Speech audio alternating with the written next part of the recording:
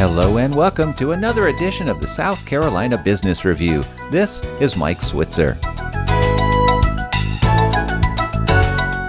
Today we are going to check in with our resident serial entrepreneur, John Warner.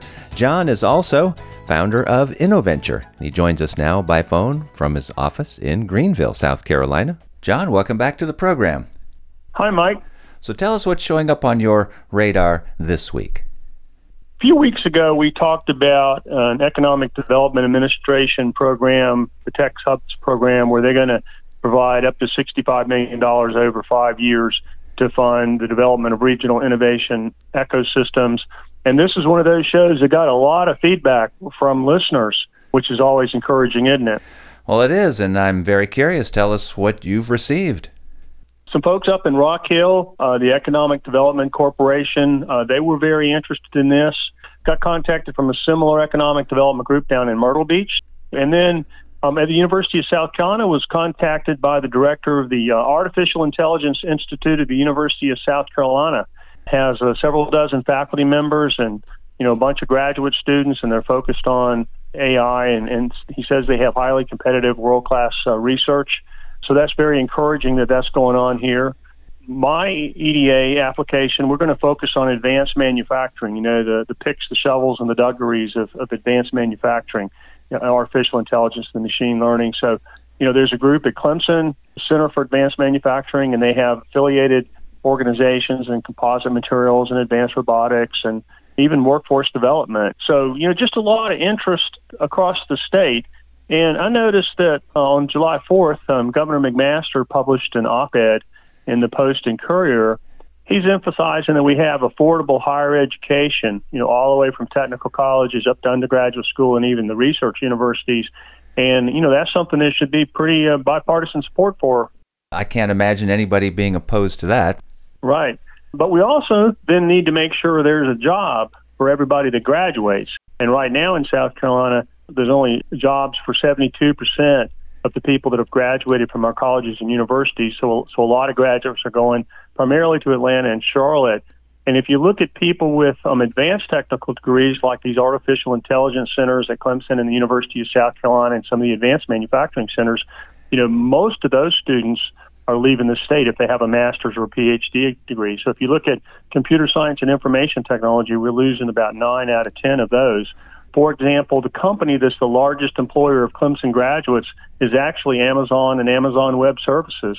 So these graduates are going to work there and Microsoft and Google, places like Tesla. So they're excellent students because they're getting great jobs with the technology companies. We just need to make sure that more of them, have an opportunity here. So let's go to Amazon, for example, and convince them that, they need an innovation center in South Carolina. So it seems to me that this is coming together, a growing consensus that we need to make sure that anybody that wants a higher education can afford it and has access to it. And then, we need to then take the next step and make sure that there's a job for them when they graduate here so they don't have to leave the state. Well, John, it's always great to hear, listener feedback, especially on an important topic like this. I know you've always been connected to our research universities here in the state, and continuing this conversation with them is very important. But how about companies in our state? Have you been able to make any progress in collaborations on these talks with them? Well, absolutely. So I've been in conversation with BMW and Michelin and GE, but in particular recently had a conversation with Bosch, and they're very interested in the advanced manufacturing technologies that they use to produce their products in South Carolina.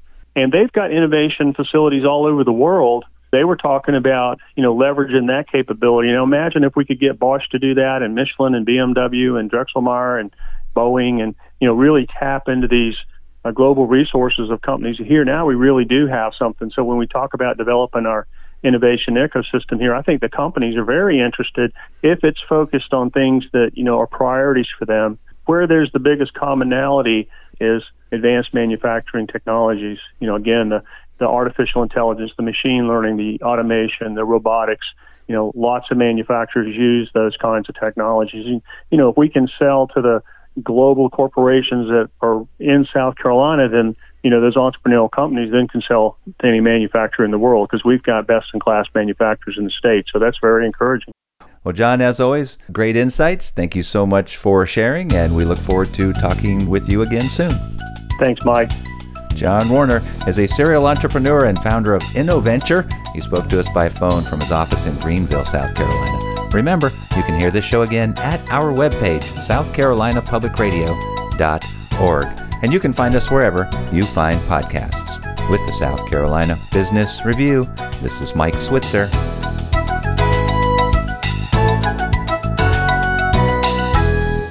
The views expressed on the South Carolina Business Review do not necessarily reflect those of South Carolina Public Radio.